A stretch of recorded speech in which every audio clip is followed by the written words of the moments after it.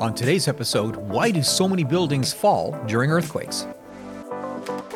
Today's episode is brought to you by Engineering.com, a globally trusted source for engineering content. Check out this and many other exclusive videos for the engineering professional found only on Engineering.com TV today.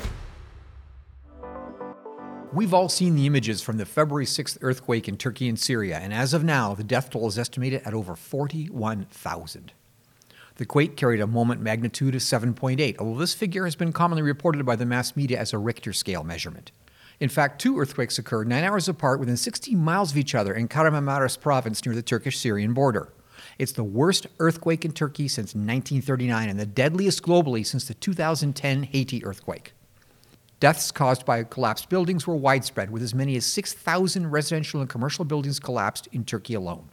While it's too soon to conduct a full engineering analysis of the construction methods and modes of collapse in those buildings, as yet unconfirmed allegations of shoddy workmanship and lax oversight of deviations from standard design practice are widespread in global media. But how does an architect or civil engineer design for earthquake preparation? A conceptually simple but highly effective strategy is called base isolation.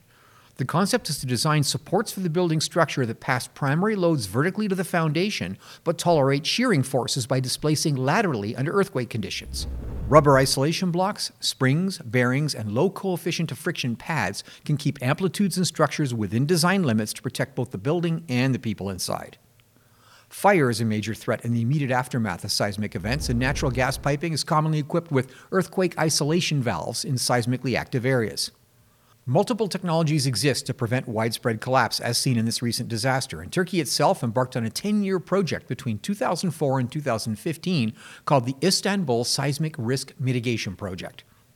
The $550 million project improved that large city's capacity for disaster emergency management and improved measures for enforcing building codes and land use regulations within the metropolitan area.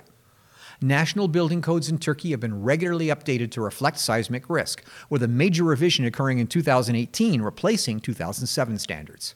The extensive revision added new standards for high-rise, seismically isolated cold-formed steel and wooden buildings. With the success of the Istanbul project, combined with modern building codes, the root cause analysis of this disaster suggests two possibilities: old, pre-code buildings and/or lax regulatory enforcement. Turkey has a large state-of-the-art civil engineering industry and has built modern, highly complex projects, such as the recently completed Çanakkale Bridge over the Dardanelles Strait, the longest suspension bridge in the world.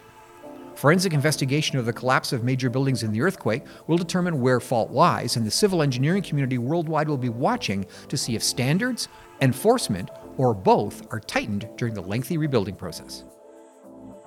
Well, that's it for this week's episode of This Week in Engineering. To check out these podcasts as videos, visit Engineering.com TV. If you like this show, consider joining Engineering.com to get personalized story recommendations, follow the topics you care about, and participate with the global engineering community. Thanks for tuning in.